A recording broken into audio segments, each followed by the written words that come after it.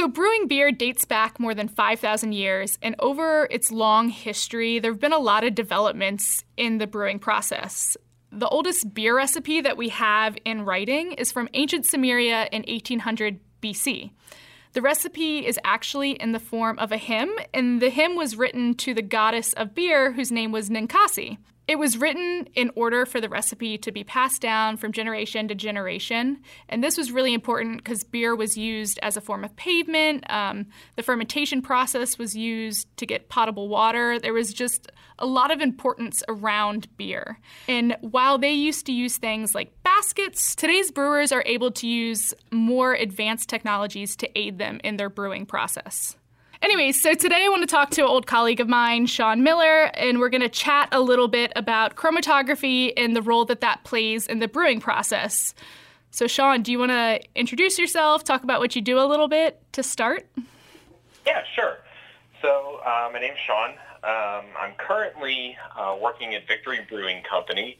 I've been there for about 7 months now. But I have a long string of jobs before that. I started out as an analytical chemist in a contract lab testing pharmaceuticals, and there I ran a variety of tests. Probably 90% of them, I tested pharmaceuticals like on HPLC, then about 10% of the time on like UV-Vis. So I think through your time kind of working around beer, and maybe you can expand on this a little bit. The basic components we know are malts, water, yeast, and hops. How do we take those four things and get to beer? So you've got all this malted grain. They start off with the barley, and they allow it to start to germinate, and then they stop it. Then they dry it out, and then we get that malted barley at the brewery, and that'll go through a mill, which will crush it, and it'll go into a mash tun where we mix it with warm water. And there's where those enzymes that were created during the malting process will convert the complex carbohydrates into simpler sugars so that the yeast can eat them. Then in the lauter tun, it's kind of like a colander for the mash tun. So you can strain out all of the pieces of the barley, and then you rinse off those pieces of the barley, and then all that liquid will go into the kettle where you'll boil it.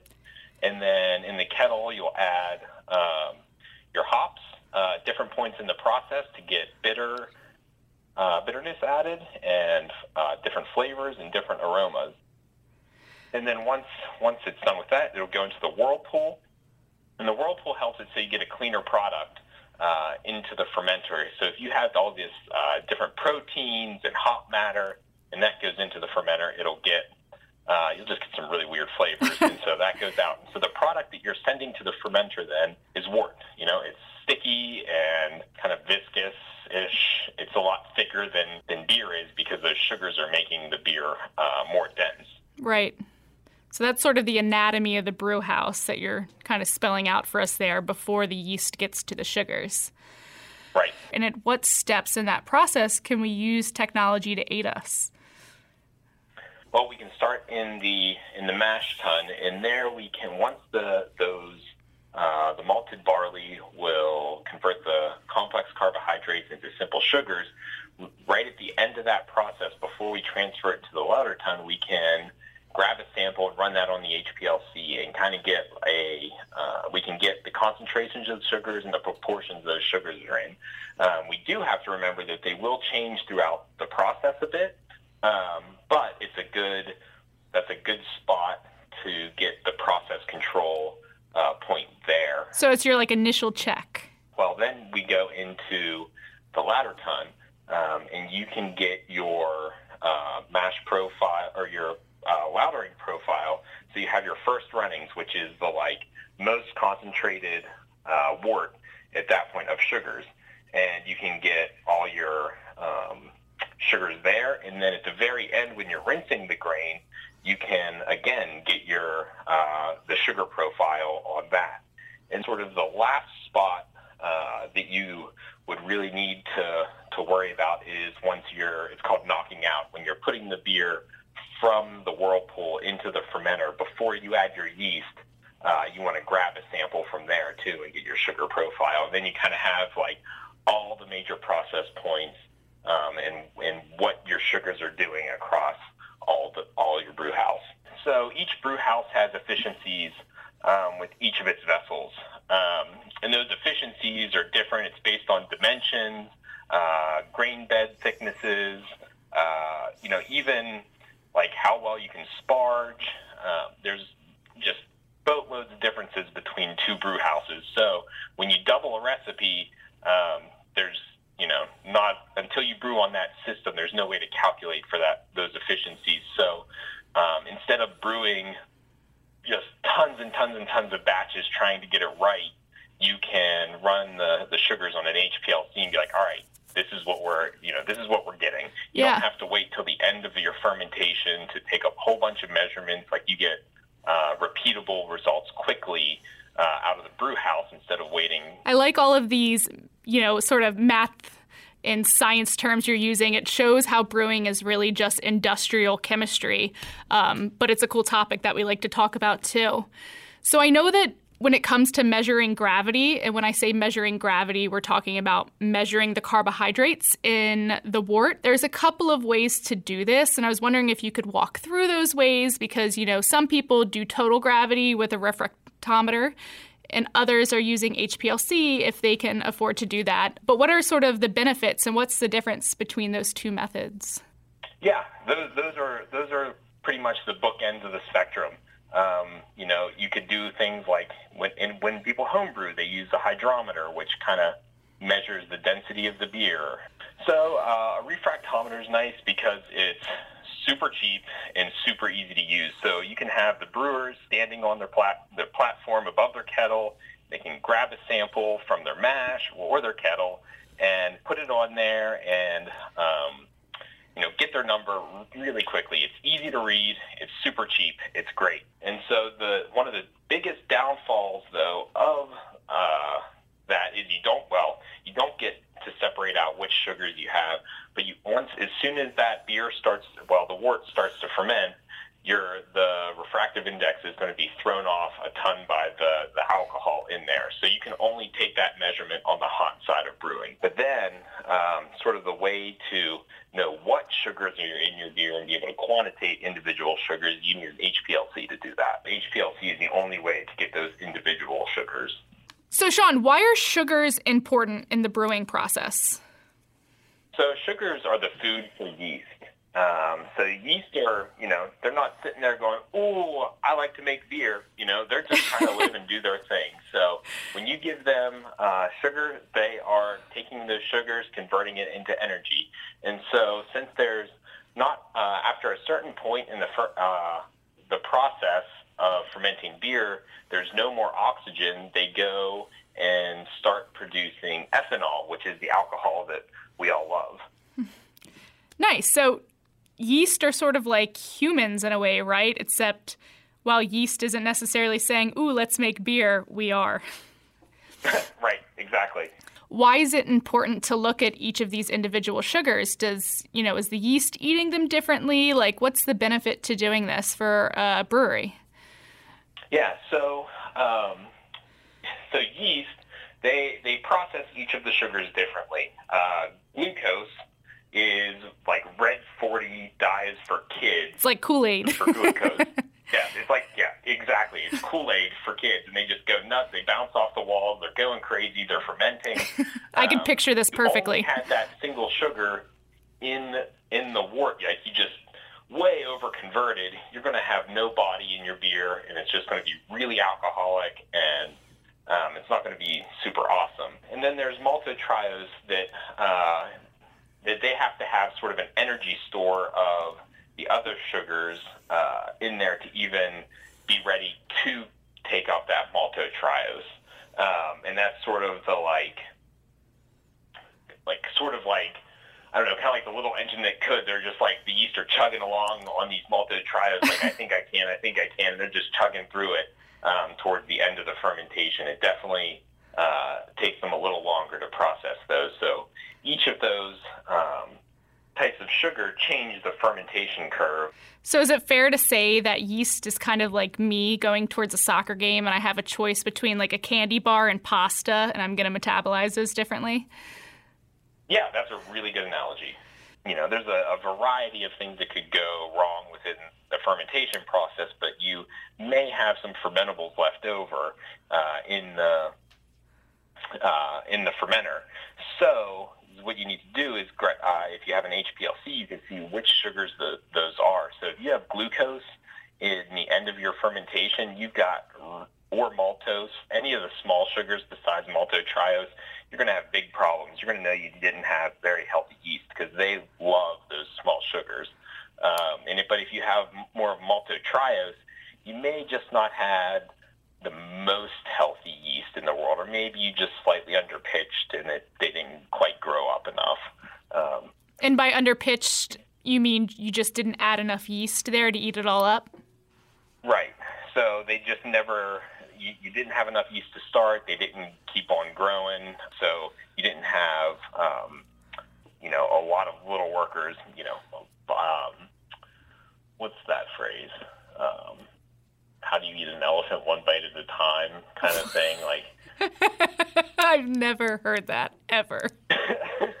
Pretty sure you just made that up. Many hands make light work, so you have all those yeast, and it's, they metabolize maltotriose slowly, so having a lot of them there, they'll be able to get through all that maltotriose.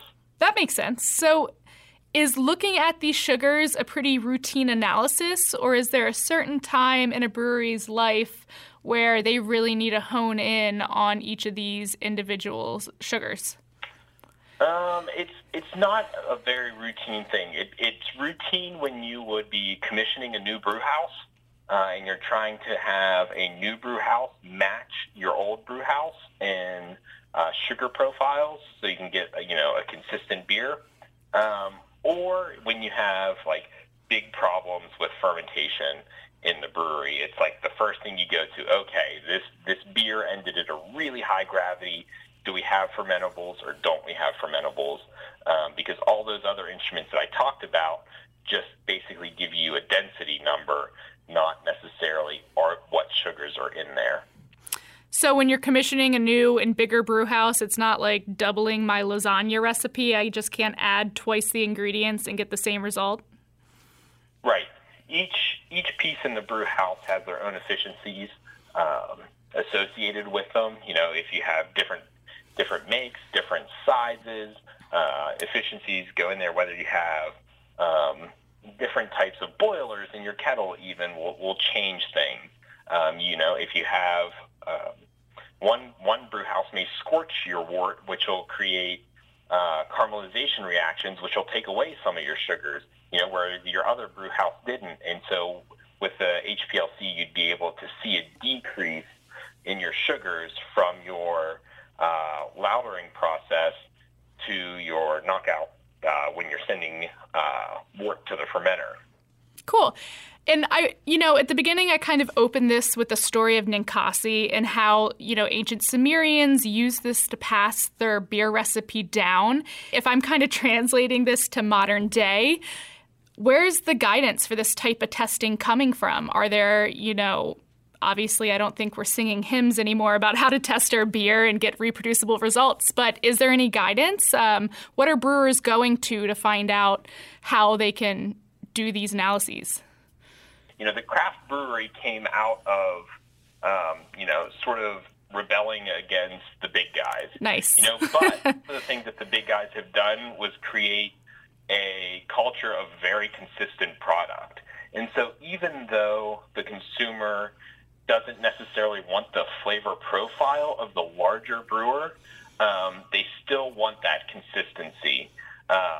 And so one of the ways that you can do that is make sure you're reproducible in the brew house. And one of the major things in the brew house that's like really variable is that mash tun. And so if you can get that under control and know that you're producing the same sugar profile each time, you're going to get, that is one big step in the process that you're going to be able to control your quality at. And, I think the other one is, it's also consumer driven, but people they want new and unique styles. And so being able to have a recipe do that recipe and show that your sugar profile is one that's not going to give you like a ridiculous fermentation, that's going to help. So another interesting thing with chromatography, so we don't just use liquid chromatography in breweries. We use gas chromatography in breweries too. There's a huge array of things that we can test for that, but one of the most important things is testing for diacetyl. What's diacetyl? Diacetyl is it's an off flavor that is produced by yeast during fermentation. They produce this off flavor when they're making amino acids. And so it's what happens. It goes out there when the beer is young because they're producing amino acids while they're growing. And then later in the process, they'll reabsorb that diacetyl and turn it into something else that has a way higher flavor threshold. Like when you walk into a movie theater, that's exactly what the pure compound diacetyl smells like. Or if you're a big wine fan, Chardonnays tend to have that buttery smell and flavor, and that's diacetyl. One of the really cool things about the gas chromatograph for that is each beer has its own sort of fingerprint between diacetyl and another compound that's similar, pentane-dione. So each beer will have a specific ratio of those two things once it's done fermenting, and you can tell yeast health by that ratio, and you can see if there's even a bacterial contamination within the beer because that ratio will be different. That diacetyl peak will be much larger than it normally is. So you can use it for flavor and aroma analysis and sort of a double check if there's a possibility of contamination of bacteria in your beer. Awesome. I've heard tale of this instrument called a olfactory GCMS or something like that, where literally as you're looking at these volatile compounds, you can sniff a nose piece and smell it as it comes out. Have you done that? Oh, I haven't. I have friends who have. I know that, I know Firestone Walker at one point was looking at getting one of those, and they also, they'll do that, and then they'll do even their auto samplers are really crazy on that. So they were looking to get called a twister auto sampler. Huh. So there's no sample prep at all, just filtration like the HPLC. But then you put it in a vial with a stir bar, and this stir bar has a special polymer coating on it that'll grab flavor and aroma compounds. And then you'll stick that stir bar into the auto sampler, and that it does a thermal desorption, and then you can run that through the GC column, separate all your compounds, and then as they're coming off the column, you can smell them, but then they shoot them through a time-of-flight detector to get incredibly small or incredibly low detection on that. So they can smell compounds, quantitate, and identify those flavor and aroma compounds. I'm just sort of blown away right now at how kind of detailed and how far we've come in being able to test the aromas, the taste, the fermentation, all these different things about our beer. It's kind of amazing to sit back and hear you talk about, all of these small little factors that go into this beverage that's so widely enjoyed. Yeah, it's really funny how you can be so in the weeds for science, you can actually make people's eyes glaze over when you're talking about beer. Yeah. You can make beer more exciting or even maybe a little bit more boring for some that aren't so scientifically inclined. Yeah. I've done it once or twice. We're fortunate today to be able to use these modern laboratory techniques such as chromatography or PCR to almost exactly replicate an even wider variety of beers. While the Cimmerians used the Hemden and Kasi as a way to pass down this recipe, we're able to use these new technologies in testing beer as an ode to the magic of the brewing process. This podcast is an original creation of Bio-Rad Laboratories. Bio-Rad is a trademark of Bio-Rad Laboratories Incorporated in certain jurisdictions. All trademarks mentioned herein are the property of their respective owner.